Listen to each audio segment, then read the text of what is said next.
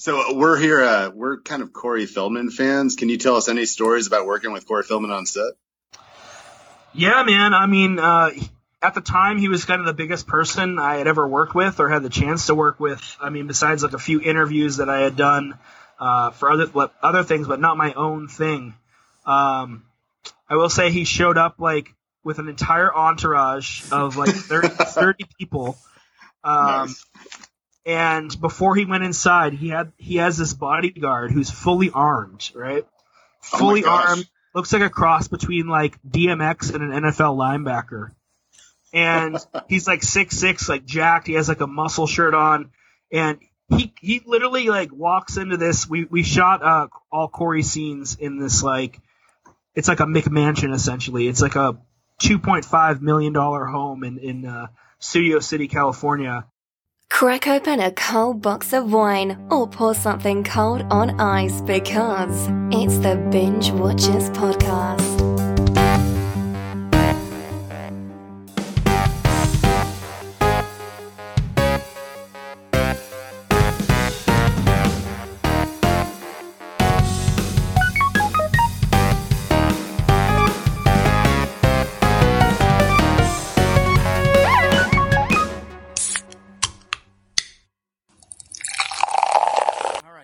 Tonight we're brought to you by Shudder.com. If you want to try Shudder, go to Shudder.com. You can try it free for 30 days. Go to Shudder.com and you're going to enter the promo code BingeWatchers. Tonight we're actually joined by a horror movie director and writer, Edward Payson. Edward, what's up, man? Nothing much, man. Trying to just be in this quarantine and not kill myself. So I think a lot of people are in the same boat. Yeah, vicarious living, you know. Just watch a bunch of horror stuff and you'll get that energy out, you know. It'll be all right. Well, one would think so. But I feel like my hips no longer exist. I've been sitting so much. Oh, you just have you fused into your couch or your chair? Is that what you're saying? You just mutated into your chair there? Yeah, I just get up and I feel like my legs are just like spaghetti. Oh man, I feel you. Yeah, I definitely think like you have the imagination for the stuff that you're doing. That's for sure. If you're ready, we'll roll right into what we have to ask you, if you're cool with that. Perfect. All right, right on. So do you recall the first horror movie that you saw and why it had such a huge impact on you? Yeah, the first horror movie I saw was actually by accident. When I was growing up, my parents got divorced when I was really young, around 6 years old, and my dad, just like 15 months later, ended up remarrying, and he lived across town, and I only saw him every other weekend, and he was actually a gunsmith of all things, so he'd make like bullets and weapons, and had his own shop, and he worked like pretty much 80 hours a week, so even when we were there, he would have to take a few hours and work and make some bullets for the Monday that we were going to be there, or that he was going to be at work when we were there on the weekend. So one time I came down and he was watching Night of the Living Dead on like a 2x5 black and white TV. And he's like, "Oh no, you can watch this." Like, and I remember, I was way too young. I was probably like 7 or 8 years old. And I was just like terrified for weeks. But then all of a sudden I got the bug, and it became like this, this taboo thing that like, every time I went to my dad's house, I was able to watch these movies I wasn't supposed to be watching. And I had a stepmom who was kind of a bitch. Sorry if I can't swear on here. And she didn't care about the rules at my actual house, so she like tried to implement her rules that she had with her kids, where it was like we could only watch G-rated films and stuff. I don't like any of this shit. So like my dad would literally send her out on like tasks by herself that he knew would take a long time, so we could watch like Leprechaun and stuff like that. And he wasn't a total savage. He'd like fast forward through the nudity, but like all the violence and everything was fair game. So yeah, Night of the Living Dead kind of was the spark, and then from then on, I just really, really got into horror through high school. Was looking into all the obscure stuff. I worked at Hollywood Video, so like we got a lot of stuff that like I never, just saw in my circle of friends, and from there I just knew I wanted to make movies, and it kind of sparked my interest. Oh man, did you say you worked at Hollywood Video? Yeah, I worked at Hollywood Video for like 2 years, end of high school into first year of college. Wow. I was a store manager in training at the old Blockbuster when I was going to film school. That was my, that's how I got could afford burritos back in the day. So that's so funny. So, oh man, I can relate to that. I can also relate to like how you grew up and watched those movies. But if you had to narrow down your passion, if you could only choose one, and I know it's difficult, but if like it was just writing the scary movies or directing, all the terror, what could you settle on one? And if so, which one? I don't know if I could settle on one because, I mean, I'll tell you what I like. I like directing a lot more than I do writing. I hate writing. I hate it. I love having a finished script in front of me, but like it's so hard for me having like this ADD, like probably like 10-year-old's mind where I just want to do all this stuff and, go all these places and do all these things to actually get myself to sit down and actually write is very, very hard for me to do. But, directing just kind of comes like second nature to me where I just, I love being around people. I love,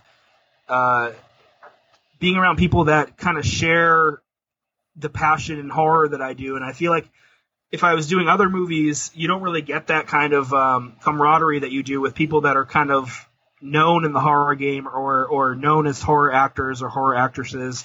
They kind of know like what they're in for. And that kind of like, brings everything to a whole new level. Well, so getting that perspective, it sounds like you're talking about the journey almost. So what can you describe the road from going like from micro budget horror stuff to moving into like more mainstream? Sure, yeah. I still wouldn't to this day consider myself mainstream. I do have my biggest movie coming out, which is Bits, about a haunted Sega Genesis game. And nice. that one we got quite a bit more than I'm used to. All of a sudden, like, on my typical set, my low budget sets, I rarely get a chair. And then, I go to set first day here and they're like, "Oh, Mr. Payson, here's your trailer. We'll tell you when the set's ready for you." And I'm just like, "Wait, what?" What happened? Yeah. But to answer your question, it just, I never took no for an answer, even when I was supposed to be doing short films or people thought I wasn't like experienced enough to be making films, feature films. I was doing it. So like my first feature film, it didn't really go anywhere besides a DVD off my website, which is now defunct. But we went to a bunch of festivals, and basically what my mindset was I'm not going to wait these 2 years in college to do all these general education requirements. And started making film with my friends on the weekends, a full 90-page feature film with 70 actors. It took like 2.5 years to make. But honestly, I wouldn't give it back for the world. Like, yeah, is it the best film? No, but I still talk to a lot of those people to this day. And honestly, like every single film from then on, when it comes to like budget and moving forward, it's all having to do with either people that I work with on past feature films or people that I work with on commercials, because that's kind of my day job is I'm a commercial director as well, and I've done like close to 300 commercials now. Nice. Thanks.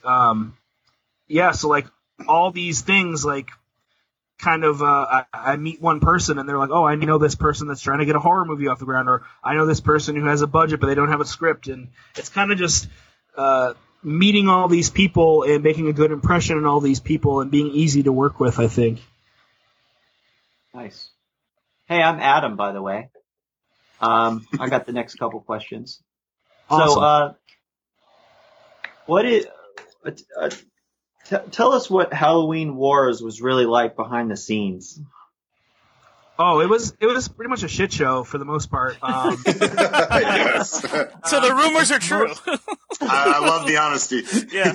I was there I believe season 1, and in season 1 they really didn't know how the show was going to play out, and also it was like taking 3 shows they already had and just throwing them together for a Halloween special. And I think when I was there, if I remember correctly, they had 4 judges for the 4 weeks of Halloween, and 3 out of 4 of those judges dropped out last minute, and they had to do like these replacements. they originally had like Michelle Trachtenberg. I don't know what she has to do with horror, but she was one of the judges. And they had like John Carpenter, and they had like a few others. But when I was there, the judges that we ended up getting were Rob Zombie once, R.L. Stein, Scout Taylor Compton, and then I think they brought back Rob Zombie again for a second time. And I actually had to go to the airport and pick up R.L. Stein in my little tiny car that was like full of like Taco Bell wrappers and stuff. Yeah. Like, it was like such a low budget show. They like shot in like Van Nuys, California, in like the crappiest studio ever. Like you go outside, it was like you're gonna get shot or stabbed. But yeah, man, it was a non-union show, and they just had us there, especially as a PA. I was there for like 12 hours a day with just a half-hour break. Pretty much just going and picking up stuff and then coming back and cleaning the mess these people would make. Nice. Bits sounds really fascinating. Just reading a little bit about it on IMDb earlier in the week. How'd you get such a great cast? Dominique Swain, Dee Wallace, both legends. I mean, you stack the deck here. Yeah, well, the way I wrote the script, I kind of wrote it so we could get as many small cameos as possible. Dee was one of the larger roles. Dominique Swain was a one-day role, but we also got like James Duvall, who was the bunny in Donnie Darko. We got Bill Oberst Jr., who's kind of a big horror name and up and coming, and kind of like he's like the it guy these days. He'll do anything. It's so strange. Like he used to be a preacher, like a traveling preacher for like 15 years. Then all of a sudden, like says, I'm not only gonna get into horror films, I'm gonna be the guy that will show his penis in horror films and have it get bit off by a demon or something. Like, I like this guy. He's literally down for anything, and he's like the nicest guy in the world. But we got him. We got Najara Townsend from the Contracted series. But yeah, basically what we did was the first thing we did was we were gonna do all this ourselves. But then one of our producers had the idea to hire Jordan Bass Casting, and they kind of made all the calls, and we just kind of had to pay the paychecks, and that's kind of how that happened. But Dee Wallace actually wasn't even involved with the film at first. We wanted her, but she wasn't available. We had to push shooting from our original dates because we just had some stuff that wasn't lined up yet as far as locations. And then the actress that we had that was there in front of Dee Wallace was Dee Dee Pfeiffer, who's Michelle Pfeiffer's sister, who was in some horror movies back in the 80s and 90s and stuff. I remember her, yeah. Yeah, she had some kind of like emergency where it was like a hospital emergency, and she had to drop out like literally 3 days before shooting. So we called back to see if, for whatever reason, Dee was available, and the movie that she was on wasn't doing it anymore, and we ended up getting her on 3 days' notice. Wow. And she shot with us for 4 or 5 days. Movie magic. Yeah. All right, so let's talk about the Sunday Night Slaughter. We know there was previously an Indiegogo release. What are you allowed or willing to tell us about the upcoming film? I can tell you whatever. So yeah, what happened with that was we started off way back in 2014. It was supposed to be like a web series, and we shot the first 2 episodes, then realized like, hey, we have all this amazing equipment, and we have access to all these like really talented people. And at that point, web series were kind of like, like people weren't really caring about or watching web series anymore. It was all about just like short form 1-minute content on YouTube and stuff. So it was like, why don't I rework these and we do a feature anthology film? So I then spent about a year reworking and taking all these separate scripts that I had planned to do as separate episodes that had nothing to do with each other, and kind of like revamping them and making them so they all work together. And you'd see characters from one and another one and not know there were big characters in a later one and all that kind of stuff. So there's a lot of Easter eggs throughout it. And then decided like, okay, let's shoot this thing. And we started shooting that in 2016. And again, it was one of those things where it was like, each episode pretty much had a different cast. So we then had to make sure all these people were available. We had a lot of favors we had to ask for because it wasn't the largest budget that we had available to us. It was a non-union film, so we were, just kind of digging deep into our pockets, asking friends who had big houses if we could use their houses, all that kind of stuff. And we eventually were able to shoot it, and now it's in post-production and should come out around the same time as Bits. Amazing. That's awesome. So this is Nick, by the way. I wanted to ask you, where did the idea come from? The idea for the Sunday Night Slaughter specifically? Yeah.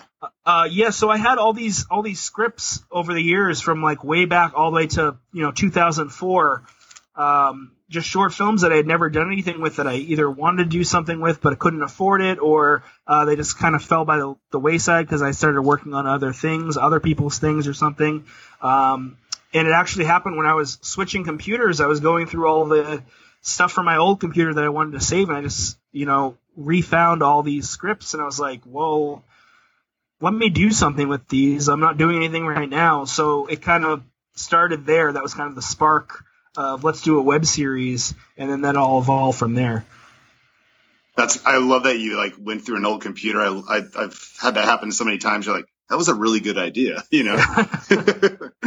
So us here at Binge Watchers, especially me, we love anthologies. We just re-binged the Creepshow series, the movies, and the new series on Shudder.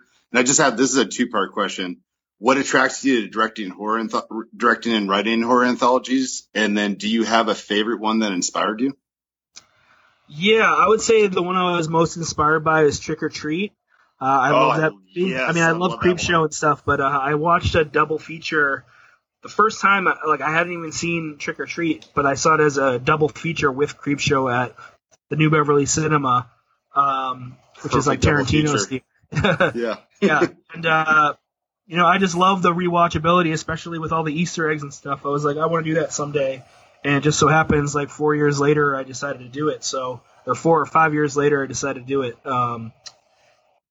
What inspires me to do it? I mean, I wouldn't say I'll make a habit of doing it. All the other anthologies I've been a part of, I've just kind of contributed my short film into a large anthology with a bunch of different filmmakers. That's kind of what happened with. I had my thesis film actually from college that I did nothing with, except show it on YouTube. That was just released as part of a trauma compilation called Grindsploitation 4 Meltsploitation. So all the films are about melting and body horror and stuff. Oh, I love that. The Itch, yeah. Yeah. So we're here, we're kind of Corey Feldman fans. Can you tell us any stories about working with Corey Feldman on set? Yeah, man. I mean, at the time, he was kind of the biggest person I had ever worked with or had the chance to work with. I mean, besides a few interviews that I had done for other things, but not my own thing. I will say he showed up with an entire entourage of 30 people. Nice. And before he went inside, he has this bodyguard who's fully armed, right? Fully armed, looks like a cross between DMX and an NFL linebacker. And he's 6'6", jacked. He has a muscle shirt on, and he literally walks into this. We shot all Corey scenes in this it's like a McMansion essentially. It's like a $2.5 million home in Studio City, California.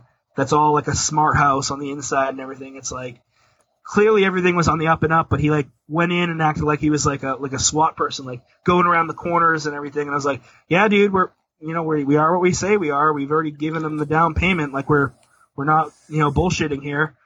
He's like, honestly, I'm just making sure it's not a birthday. Sometimes people will pay his day rate to have a Ninja Turtles birthday or something when he shows up. Really? That's great. Oh my gosh. Yeah. So he was great. He was a fruitarian, which we weren't told beforehand. So we had to send someone out to get all these fancy fruits and stuff for him and his now wife, girlfriend at the time, to just actually have something to eat and all that kind of stuff. But he was really cool. At the end of shooting, one of our nerdy producers brought a Goonies lunchbox and he signed that, and then then he got upset because he's like, I don't think they told me this product line was out, and I should be getting royalties on this. And, Whoa. Wow. But no, he took pictures. He did like a little bit of publicity for us and stuff. And funny enough, in the movie, he plays a guy like a Chris Hansen type of person who catches sexual predators. Oh, wow. Yeah. Oh, wow. Appropriate. Yeah, and then his documentary, his truth documentary just came out, right? Yeah. Weirdly enough, before we shot, I knew nothing about any of that. Like, we didn't plan that. That was just you didn't even know? coincidence. Oh, wow. No, none of that came out. None of that ever was even in the works yet or anything. And then we keep hearing about this other film that you have coming out called Our Friend John. You want to tell us a little bit about that?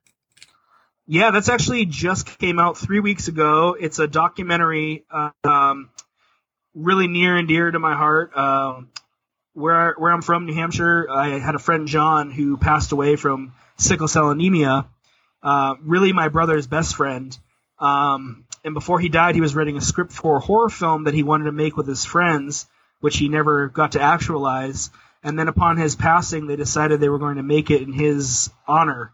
And they all have disabilities themselves and met up this program that helped people with disabilities live more normal lives after high school, because for the most part, when it comes to disabilities, like most places in America, most states aren't equipped to do anything with people that have disabilities after high school. They kind of like fast track them on like a program that's not a college level program, so they have nowhere to go after, and they end up staying at home with a parent or guardian for the rest of their lives, not really having any kind of like outlet.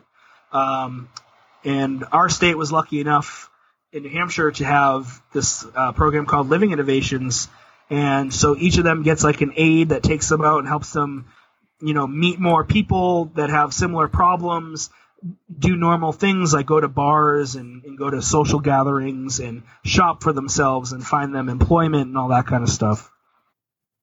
Nice. Oh, wow. That's pretty genuine. So glad you're doing that for your friends and stuff. Well, Ed, you're the real deal, man. I know. We appreciate you coming on the show and talking to us. Oh, thank you for having me. Want to support like a movie like Our Friend John? What can they do for you? Well, right now it is on Vimeo on demand. You can watch the whole movie. I think it's like $1.99.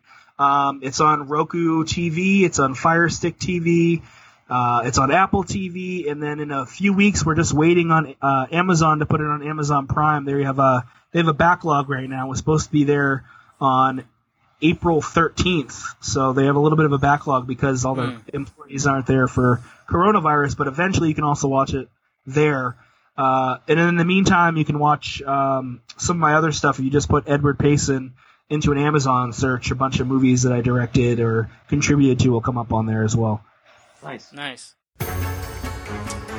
All right, so tonight we're brought to you by Shudder. That's a premium video service brought to you by AMC Networks, offering an unbeatable selection of exclusively curated supernatural thrillers, uncut and commercial-free with exclusive and original titles you're not going to find anywhere else. You can start your free trial today, risk-free. You can stream these thrillers and horror movies and suspense for only $5.99 a month. They're actually considered the Netflix for horror films. They got spine-tingling thrillers, edge-of-your-seat suspense that's added weekly. You're going to get unlimited access to that to stream ad-free on your favorite devices like your iPhone, your Apple TV, or your Roku device, or Roku, however you say that thing. They're not our sponsor, so it doesn't matter. Moving on. Or your Google device. They also have a unique collection of exclusive and original films and horror classics. Like right now, they got like a Dario Argento collection, a horror comedy thing, classic slashers. When I was on there, I was really pleasantly surprised by a movie about a pizza delivery girl called Satanic Panic. I thought that was pretty entertaining.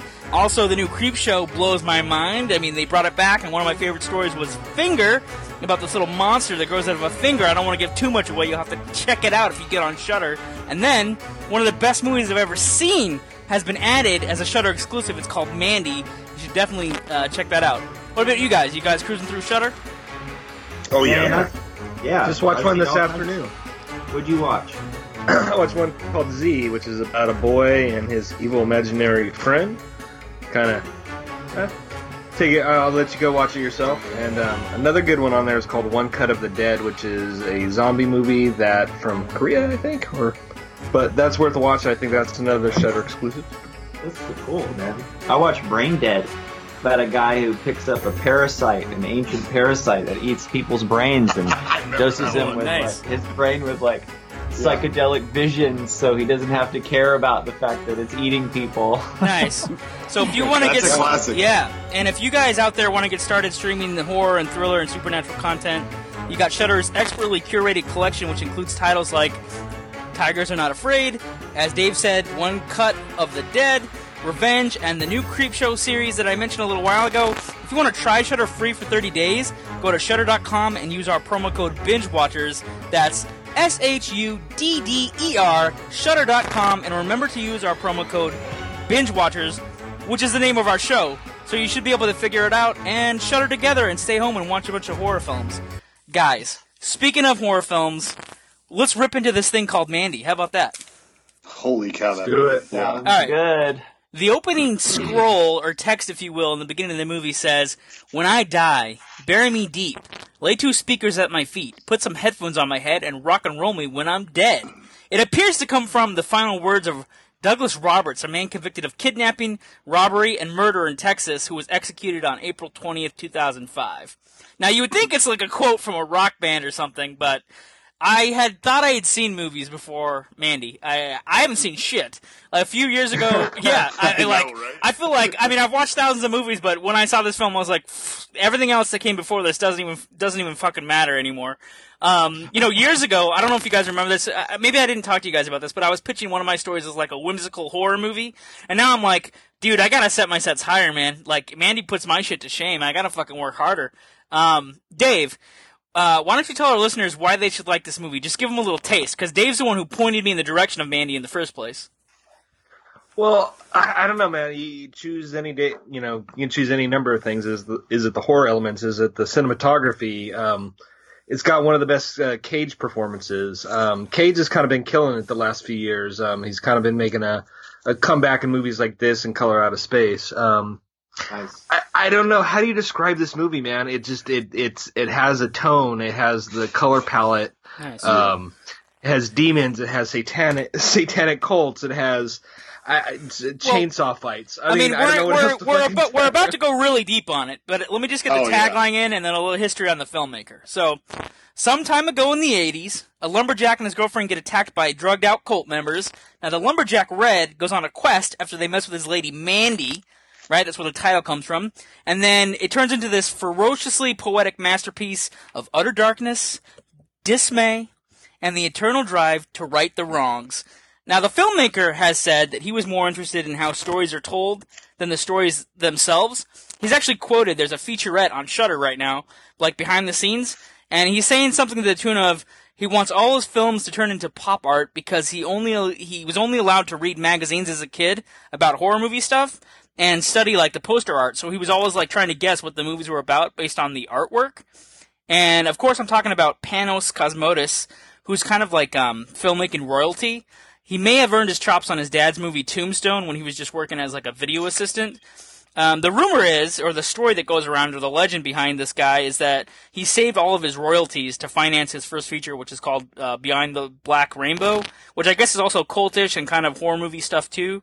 I haven't actually seen it though. I might go back and investigate it now that I've seen his other movie, and now I want to find out more about this dude. But Nick, what did his dad do? And in your opinion, what is his dad's best movie? So his dad is George Cosmatos, and he's best known for Rambo Part 2, Cobra, which both starred Stallone, and the science fiction classic Leviathan, and the critically acclaimed Western Tombstone. And by the way, I freaking love Leviathan. Such a great filmmaker. So do you think of that group of films, Leviathan's your favorite? I think so. I don't know why. It just, yeah. And I can see some of that Leviathan in this movie, but not too much. But yeah. Now, Dave, from that list, what do you think is George's best movie? Well, I mean, I have to go with Tombstone, but Yeah, that's my absolute favorite. I saw that in theaters. I love that movie. Although small shout out to a movie that we actually covered on the show also, called Of Unknown Origin, which is a horror movie of its own about a guy going nuts trying to kill a rat. That's all. Well, that one won a Raspberry Award. I kept it off this because we're talking about like what is critically acclaimed no for way. it. So. Well, the Raspberries have constantly got it wrong. They voted The Shining for the first year, so you can't really go by that. All Did right. they really? Right. Yeah. Yeah. Well, Wow. that's. Hey, it's a world of critics, folks. I don't know what to say. Yes. Adam, what do you think from this list? Rambo 2, Cobra, Leviathan, Tombstone. What are your thoughts? You're a daisy if you do. Okay. All day long. All right. Oh, man. You know, some people like Wyatt Earp more than they like Tombstone. Just gotta put that out there. No, are you kidding me? Tombstone is one that You're like, Who likes Wyatt Earp more than Tombstone? So, I don't people know. Kevin that have Costner not fans, seen yeah. Tombstone are the Okay. people that like That's ridiculous. All right. Let's not get too sidetracked because we'll spend all night talking about Tombstone versus Wyatt Earp. We could. Let's get back to Mandy. So I think in his single movie, Panos he's learned from his dad, but I think he surpasses, in my opinion, his dad as a filmmaker. I don't know if you guys agree. wow. He has more to. His dad was definitely more of a pop or a mainstream film director. Panos is definitely on his own level. He's definitely. I like that quote you mentioned. He's definitely an artist, or he strives for art. Mandy has won a ton of awards. For instance, it's pretty much won every major award in 2019 at the Fangoria Chainsaw Awards. We're talking about Best Director, Best Actor, Best Supporting, Best Effects. Then they go on to win an Indie Spirit Award for Best Cinematography. They also show up at the Saturn Awards, which is like a science fiction award. They get Best Film and Best Actor. And then also they get Best Score and Best Stunts. Literally, it's a laundry list. It just keeps going and going and going for this movie. Now, it sounds like we're circle jerking, but whatever. Now we're going to go to first impressions. Nick, first impression of Mandy. Okay, the first 15 minutes, I fell asleep. Like the first time I watched it, right? Then the next night I gave it another chance. Once you get past that, once you get used to this director's style and once they get into the meat of this movie, holy cow, I was blown away. Or everybody's meat because they chop people to pieces. Literally, yeah. No, you're right. It's the first I clocked it. I was tracking it because I was like, it is a sleeper in the like beginning. slow. It's 34 Yeah. minutes. Like you have to get to minute 34, and then somebody gets burned alive, and then the shit hits the fan after that. But Dave, first impressions. I saw this when it first came out a few years ago. I've seen it 3 times now. Wow. Which I can't say that of any movie in the last 5 years. I just loved it. The cinematography well deserved all of its awards. It's got an interesting color palette. I've never taken acid, but I have to imagine this might be kind of what that feels like. It's a very trippy, great Cage performance. The music is also another great aspect of this movie that I love. For sure, yeah. It's I don't agree. I guess I can see the argument of the first 15 minutes being slow, but I don't know. I'm lulled into this world. I actually want to live in this world minus the demons and the killing. I think next time I watch it, I'll be able to now that I know what I'm in for, I will appreciate those first 15 minutes. Right. I just think the first time I was like, what the hell? But don't get me wrong, watch it. It's great. I can see that. I won't argue against that, but I don't know. I was lulled in from the beginning. Well, I didn't want to spoil any part of this movie for you guys. Short correction. Correction. If you have watched this movie, then you have taken acid. Oh, Jesus. I know. Anyway, Oh my gosh, yeah. Adam chimed in, and then I was trying to say, I was trying very hard, when I wanted to tell you guys to, when you watch this, really pay attention to it, avoid distractions and, give it your full attention, because it's one of those movies, you have to see it a certain way, right? Yeah. And I watched it twice because I was like, okay, big screen TV and then the bedroom TV, and I was literally didn't want to have divided attention, right? You know what I mean? I could tell it was a movie that you have to pay attention to, but that swings me back around to Adam now because, you kind of maybe said your first impressions already, but if you have anything to add, about initially going into the movie. Well, I tried to watch it with a friend. And nothing was happening for so long that he was sitting there complaining and trashing it. So I had to turn it off and watch it alone later. And I'm so glad that I watched it without any naysaying around, because I was really able to immerse. And right at that 15-minute mark, now for you, it was 34 minutes, but me, right after 15 minutes, I started to see the pieces starting to come together, and I got excited about where it was going. Yeah. And this weird troop of people that see her on the road, I I think I know what that is. Yeah, absolutely. There's weird stuff going on with this group of people, and then it started to suck me in. I didn't realize that they were willing to go as far as they did, and the way that it just unrolled. The way it unrolled was like in real life, where like you're on an adventure and shit gets real. I don't know, like what you guys have to pull from in that regard, but it sounds like setting the tone with the couple. It sounds like it was turning people off until this moment where the story begins to shift, and then you see what the movie's really about. But I mean, he's trying to tell a story and do a setup appropriate way, and I think we're all kind of damned by the lack of attention span that we have. But if we were sitting in a theater 20 years ago, we probably would have gone along with it no problem, and we would have been enthralled by it. That's just Deer Hunter. Yeah, something like that. Yep. Now let's talk about like specific scenes. Like you mentioned Deer Hunter, which is a pretty traumatic film, but there's some traumatic shit in this movie too. I'm talking about the burning, like God, that was hard to watch. Well, like the fact that they put a person up in a sleeping bag in a tree, and then the person who's in, the person who cares about that individual is powerless to do anything about it or to change what's about to happen. And it's kind of what's weird is if you're really watching the movie, like I said, you have to be distraction free, because if someone comes in and interrupts you watching this movie, you're not going to be there with the characters. But if you're really watching the movie and giving it any kind of attention, when that happens, you're fucking feeling it. You're right there with these people, and then after that, you've accepted what this movie's going to do. And then you're not just on the ride, like it's like a first person experience. You are with Red. You are in his mind. You guys were talking about acid trips. Like you are mentally absorbed into this movie, and then you're with this guy for like what's about to unravel. And then we're meeting like human Cenobites. And Cenobites, folks, if you haven't seen Hellraiser, they're the Hellraisers. Yes. They're demons that come out of a puzzle box. But in this movie, human Cenobites, like they're perma-fried trippers called the Black Skulls, who've gotten like a bad batch of heroin or something from a guy called the Chemist, which we meet him later, who's really just like a gatekeeper. Like what's cool about this movie is it follows like the Joseph Campbell mythological like hero's journey. Like later on, there's going to be like a whole bunch of stuff that relates to like the innermost cave and a mentor and even an elixir, right? Because Red at some point in this movie has a jar, which is like the elixir that gets him tripping like the villains, so he can get to their level that he needs to be at to deal with them. But I mean, like they even have a scene where the hero is literally forging a weapon for the quest. You know what I mean? Like I love that scene. I mean, again, we say like he's this outdoorsy guy who lives in the woods in these mountains. In the movie, it says the Shadow Mountains, but that's all bullshit made up. But the fact that he's in his garage or whatever, his little workshop, and he's like melting metal down to make a fucking axe to go get revenge and slay the monsters, which are humans, that's more terrifying. Like the fact that the Hellraisers in this movie are people that want to act demonic.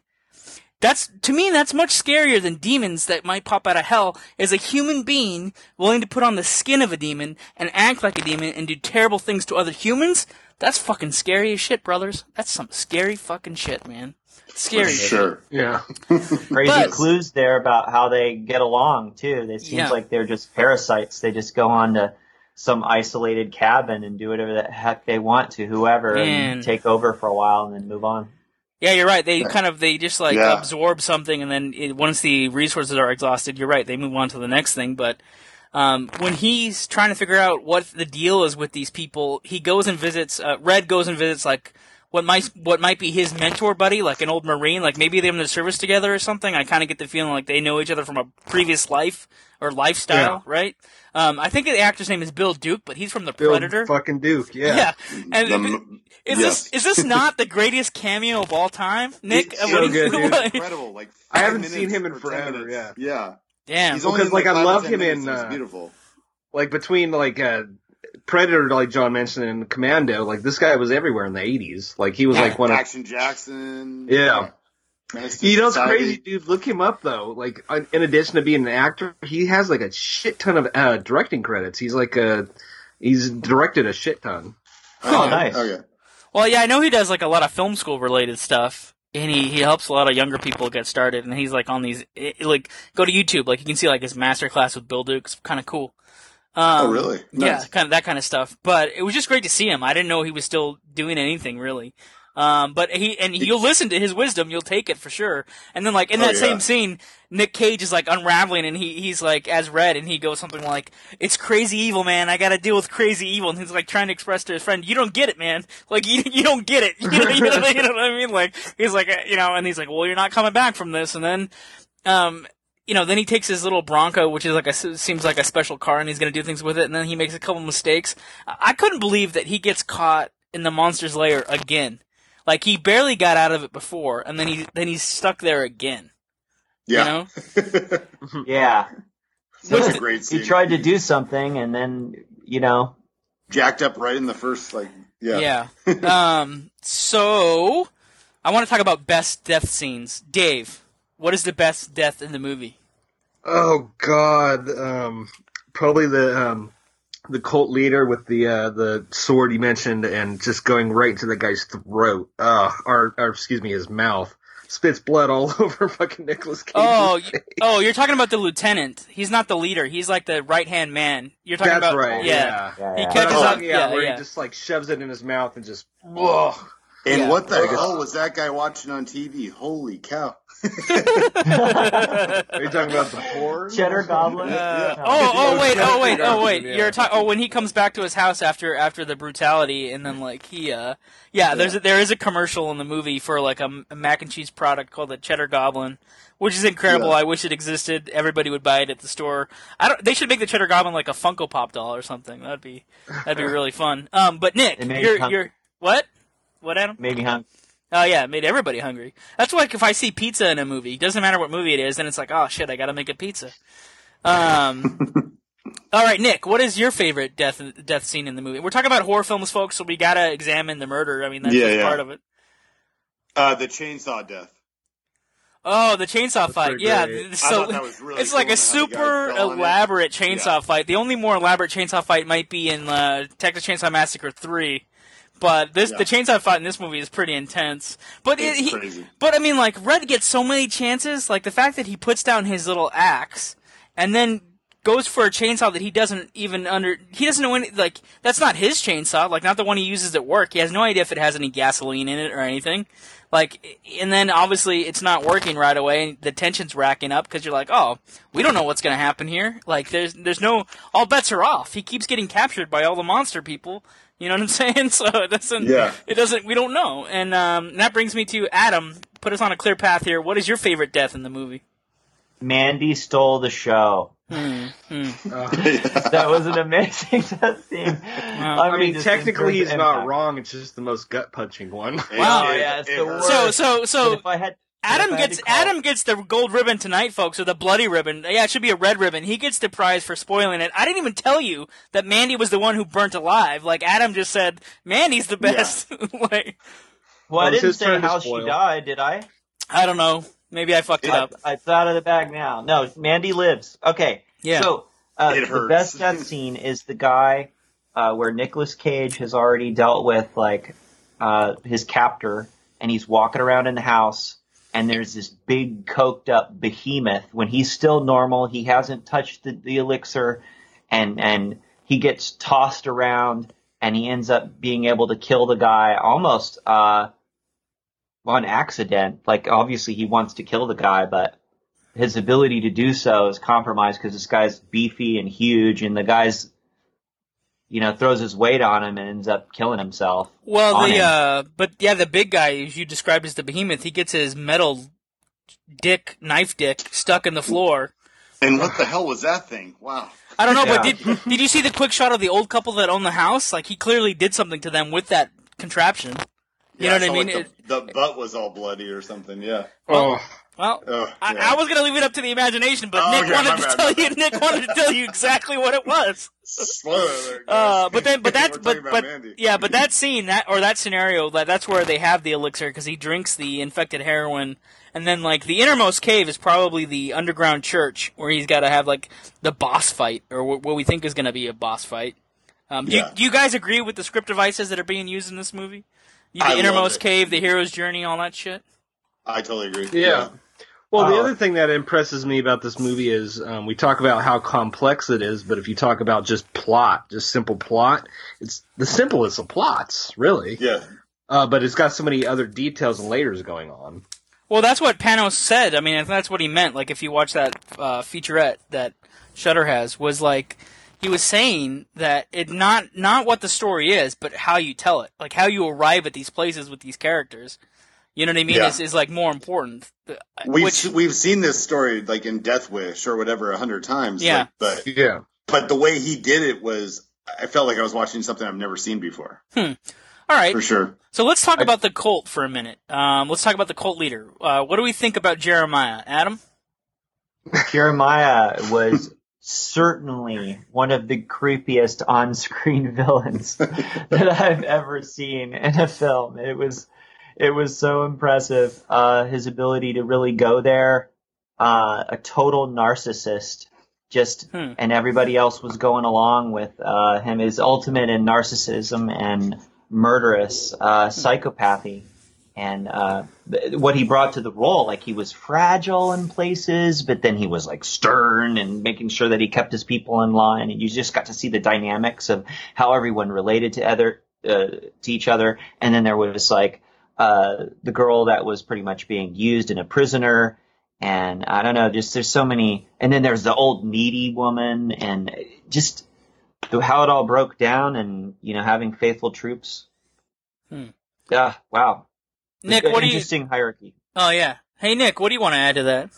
I totally agree with him, and I think everything Adam said, I totally agree with. And there was a scene actually where he looked in the mirror and was like questioning himself, and that just shows like he was a vulnerable villain, but when he needed to be strong, he was strong. He scared the shit out of me in this movie. One of the best villains I've seen in years, to be honest. Do you know he's like one of the original actors from the first Law and Order show? No way, really? Yeah. I'm gonna Google this. Wow. What? Yeah. What? Oh man! And talk about a brave performance by this guy. Like getting just butt naked. Like whoa. Oh yeah. And getting laughed at being naked. I know. Oh my gosh, I know. Like that's some balls. I guess. Oh. Well, I mean that's a major plot device that he can't win over. The woman that he kidnapped and drugged and tried to manipulate into believing the fantasy. He couldn't. And then we obviously know what that leads to. But I guess that swings around to Dave. What do you think about Jeremiah? I mean, he's kind of simultaneously creepy as shit and also a joke. Yeah. Especially with, we're talking about Mandy laughing at him. I mean, his music shit. He's a wannabe Charles Manson, but he's at least found a core group of people that are still willing to follow him. Creepy performance though. I mean, I can't get that image of where he's talking to Mandy and like they keep, with the editing, they keep fusing his face into hers and back to him. Like him trying to become one with her, but he can't. At least that's the way I interpreted it. Oh, that thing they stabbed into her neck, that hornet thing, that's a real thing. It's called like a hawk wasp. That thing is real. Yeah. Oh shit! I've seen those things. You don't want to fuck with those. I've seen them in person. So, do you guys think this is one of the best cult movies, or is there a better cult leader like in another movie? What do you think, Dave? I'm sure there's better cult leaders in terms of actually being successful or something. He's unique. I mean, he is creepy as shit. I think he was meant to be taken as a joke. I mean, but except with this core group of people, like that's my interpretation. Oh, you're saying like he managed to drug and trick like seven people, but that's it. I guess what I'm saying is like the filmmaker clearly took a stance of like this guy, he's scary, but he's really a joke. Like if you really tear down. But his isn't he suggesting that's the core of all cult leaders, right? Fair enough. Yeah, true. I don't know. Adam, you got anything to add to that one? Nope. All right, Nick, you want to chime in? Or are we gonna move on? Would you consider the guy from Indiana Jones Temple of Doom, the guy who pulls the thing out of the heart, a cult leader? Oh, that's a Yes. good. I don't know. They might be a legitimate registered non-profit 503 organization in that movie. I'm just saying, like, Don't take my pick, Nick. I'm just saying, when I was a kid, that stuff jacked me up. So Oh that's yeah, still- yeah. yeah. The heart, A Okay. Well, hell, Oh then my if we're God. gonna expand it out, we'll just say, Philip Seymour Hoffman in The Master if you want to go after something like that. Oh, Yeah, jeez. I'm just saying. Wow. Ooh, Oh, that's man. a good performance. Tom Cruise wants to sponsor this podcast now. You know who was a cult leader in the making is Jim Carrey's character in The Cable Guy. I could see him taking over like a little organization of like TV people, you know. But okay, so now let's really think about our final thoughts about this movie. Well, I had a pick. You got a what? You pick for a cult leader? Yeah, I got a pick for cult. Well, leader. we've already moved on. I gave you a chance. You were not. You weren't with it. I mean, I wasn't first here, so I thought I was second. But anyway, 12 Monkeys. Brad Pitt, leader of the 12 Monkeys. Yeah. Best- Oh. That's a good choice. Best Yeah, cult that's leader. pretty good yeah. actually. Yeah. Which is anybody knows 12 Monkeys is based on a French thing called La Jetée. They forced that down our throats in film school actually. They made us watch La Oh, Jetée yeah. like over and over and over and over and over and over again. Yeah. Watch these stills. Yeah, exactly. You might say all film schools are cults. Actually. There's a lot of They're not accredited. All right, Adam, since you're talking so much on this episode, what are your final thoughts of Mandy? I just wanted to say a couple words about one is my favorite line from the movie. And it's not "you ripped my shirt." It was "blood for blood." As soon as I heard that guy talk like that, I didn't know what kind of movie I was watching. Where are we going with this? Oh, man. Where's this movie going? Yeah. And the other thing is the soundtrack is absolutely amazing and immersive. It was from a guy named Johan Johansson.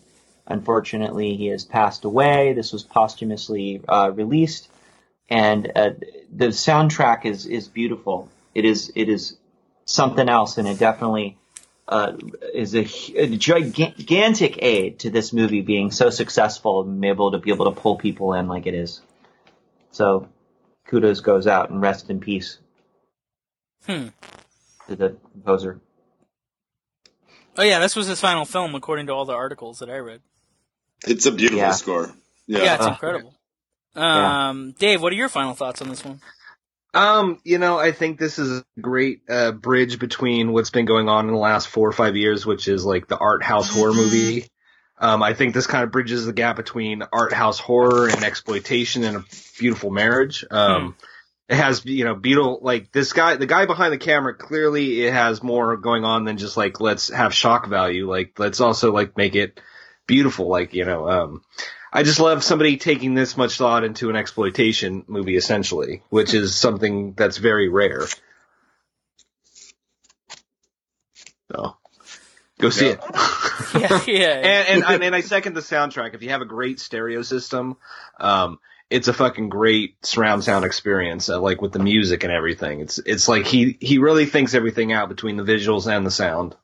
Wow. Well, Nick is like Mr. Soundtrack, so I don't know if you're going to jump on the soundtrack on this one or if you had any other thoughts. These guys already did that. I only have two things to say. And one would be the cinematography is freaking incredible. This movie looks beautiful with the reds and the tones, and like there's parts where like a guy's driving and they like probably put a bunch of red light behind so it hits the trees. I've never seen anything like that. I'm like, why do people not do Yes, I was gorgeous. looking at that too, Yeah. right? that? Like what? It's just a Yeah. simple shot of driving down a country road, It's but like, you're right, just it did put some pop red out. lights on the trees and it just makes everything the colors just pop. And then my second thing is I watched this movie 2 days ago and I'm still thinking about that. And how many movies you watch that you just like, you're like, oh, that was a good movie. And then you don't think about it, right? This movie has been haunting me. Well, like Yeah. I said, yeah, for It's sure. I've seen this beautiful. 3 times now, and Yeah. it's and I like can't wait John to watch said, it again. I've seen it 3 times, and the third time I watched it today, and I'm still catching new shit in it. It's very layered. This is a very haunting movie, and I fucking love it. Well, I mean, Yeah. it would be great if our audience actually took a look at this movie and then emailed us or posted back to us what they thought. I'd really, really love to hear people's interpretation of this movie, because all I really want to say in my final thoughts is almost every character in the movie says literally, "This is a dream." At the end of the movie, he's driving out of one of her paintings. He hallucinates about her. I'm really convinced that Red died when they stabbed him. I think he's dead. I think his whole quest is like his brain dying, and this is his last fantasy of going to get revenge for his girlfriend or fiance or whoever man he was to him. But literally, I mean, he, like I said, one of the major clues is almost literally every character, at least 4 or 5 of them, says this is a dream. And then, as I said, he's driving out of the painting towards the end of the movie, right? So I mean, unless I'm really off base here, I think maybe it's suggestive. It might be open-ended, but I really think they're suggesting that when they're talking about, religious sacrifices and he gets stabbed, I don't think he ever got off the thing that he was barbed wired to. I don't think Red is alive. I think I'd like to add a little bit here. I think he was crucified, and when they stabbed him underneath the rib cage, it was just like when they stabbed Christ underneath the rib cage and broke the heart or whatever, and the blood flew out. I mean, that's biblical. Yeah. Oh, yeah. And then the whole movie then is it could be a brain thing, it could be a resurrection and a resurrection / revenge. Revenge erection. No, that doesn't sound good. Did you say erection? I mean, and then I didn't know. I did not know that George C. Scott was in a haunted house type movie called The Changeling. Yeah. Apparently, my boys here on the Binge Watchers crew know about this movie.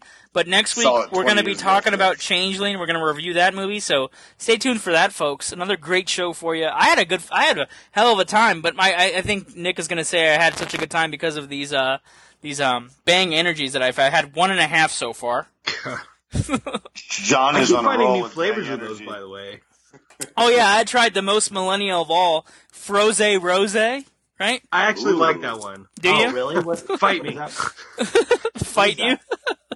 I really like that one. It's like a rosé wine. If they were trying to make a rosé into a energy drink, then Bang turned in one. I know you like the cotton candy. My wife loves it, but I can't stand the cotton candy one. See, and then Adam said he liked unicorn. The one I can't stand is unicorn, actually. See, I can't stand that one either. Sugar Rush. Although this is not an advertisement for Bang, all if they want. No way, shape, or form. But you know what? We've said this word probably a million times and get over it already, but if you like horror movies, you can try out Shudder.com with our promo code BingeWatchers. That'd be something. And also, thanks to our guest, Edward Payson, for coming on and talking about his career in horror and TV and stuff like that. That was pretty awesome. And, such a cool guy. Yeah, and then next week, we'll be here for The Changeling. So, everybody, good night from the Binge Watchers, and we'll see you next time. Same podcast channel. I don't know. We're everywhere. I don't even know where to tell them to go. Oh, our website. That'd be good. That'd be good, right? That'd be good. We have one. You should go there. Yeah. BWPodcast.com. Yeah, nice. Or and then go to if you're Shudder, subscribe with BingeWatchers.com and watch Mandy. Nice. Or next week's movie, The Changeling, ahead of time. Yeah, get ahead of us. That's the thing. That's watch why. all the things, dude. You're going to become a subscriber after the trial. You're going to say, I'm going to pay for it because it's that great. I do. I'm sold. Yeah. I've been paying for it since October. Man. I'm addicted to it. It is a good platform. I like the live channels where it shows you hell yeah. When you don't know what to watch. Yeah. It's previewing. So cool. I'm actually kind of overwhelmed. We're not doing the advertisement anymore, folks. This is just legit. Just being a movie fan, I'm overwhelmed when I get on there because there's so much stuff. I feel like I'm gonna pop a vein or something in my head because I don't know where to go. Especially if you're a horror fan, I mean, it has everything. Well, especially their original stuff. I keep stumbling onto their original content. They put out really great shit that just doesn't get distribution over here. Like that One Cut of the Dead. Seriously, that's a great fucking movie. Oh, that's like the zombie movie from the Philippines or something, right? Yeah, like I won't say much about it because I kind of went in somewhat blind, and the less you know about it, the better. The less you know about us, the better, so we don't get sued by the IRS either, folks. There's no money. There's no money here. There's no money. Just people watching movies. Just people watching movies. You know, we're splitting 50 cents. We are. If you talk about if you talk about stars, that's literally what. Yeah, exactly. Oh man, killer episode, fellas.